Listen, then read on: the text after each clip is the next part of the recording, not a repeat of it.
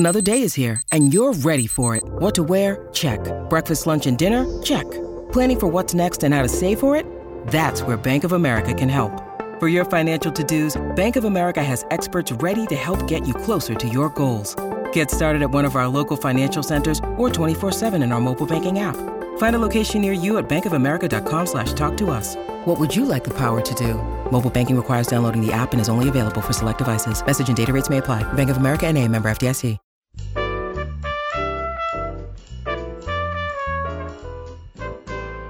This is Behind the Mic with AudioFile Magazine.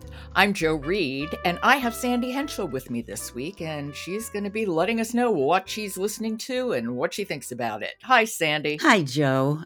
I have some wonderful audiobooks to share with you this week. I'm starting out with The Goodbye Coast by Joe Ide, read by Vikas Adam. And tell me what this is about. Okay, first of all, Adam does a great narration. He transforms Raymond Chandler's iconic 1940s detective Philip Marlowe into a 21st century PI. So we're in the present. Oh, I see. So this is sort of a revisioning of Raymond Chandler's great detective, Philip Marlowe. Right. Marlowe first appeared in The Big Sleep in 1939. And this story has Marlowe dealing with a fading, kind of nasty, self-serving movie star. And she hires him to find her 17-year-old runaway stepdaughter. And when he finds the girl, rather than returning her to Kendra, whom he suspects of being abusive, he takes and stashes her with his father. Okay, whoa. So this Philip Marlowe actually was not just hatched. He has relatives. Right, he has a father, and the father is a terrific character. He's a hard-drinking ex-cop. Of course. He's really quite a character, and he's got a gruff sound, but he also has a soft spot where this little girl, this 17-year-old girl, is concerned.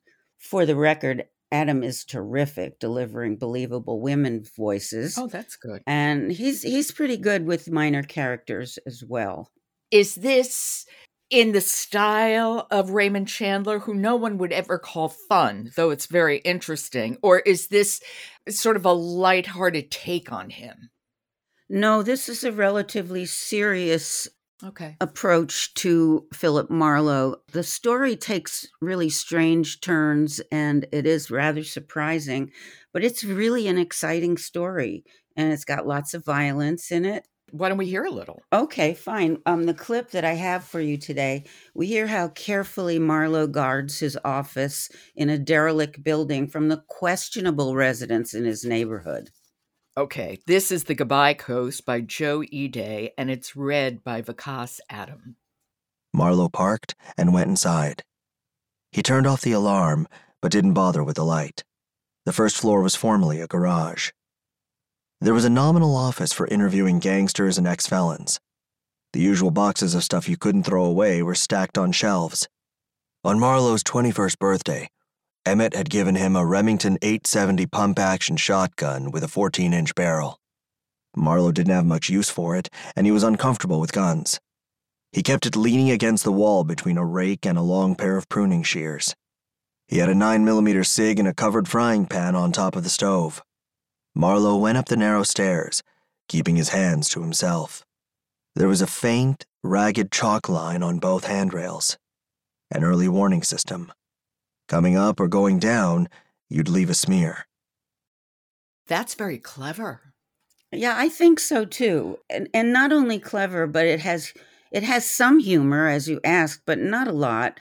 It's got romance, and Adam handles the dialogue brilliantly as Marlowe deals with this scheming actress and ruthless gang members too.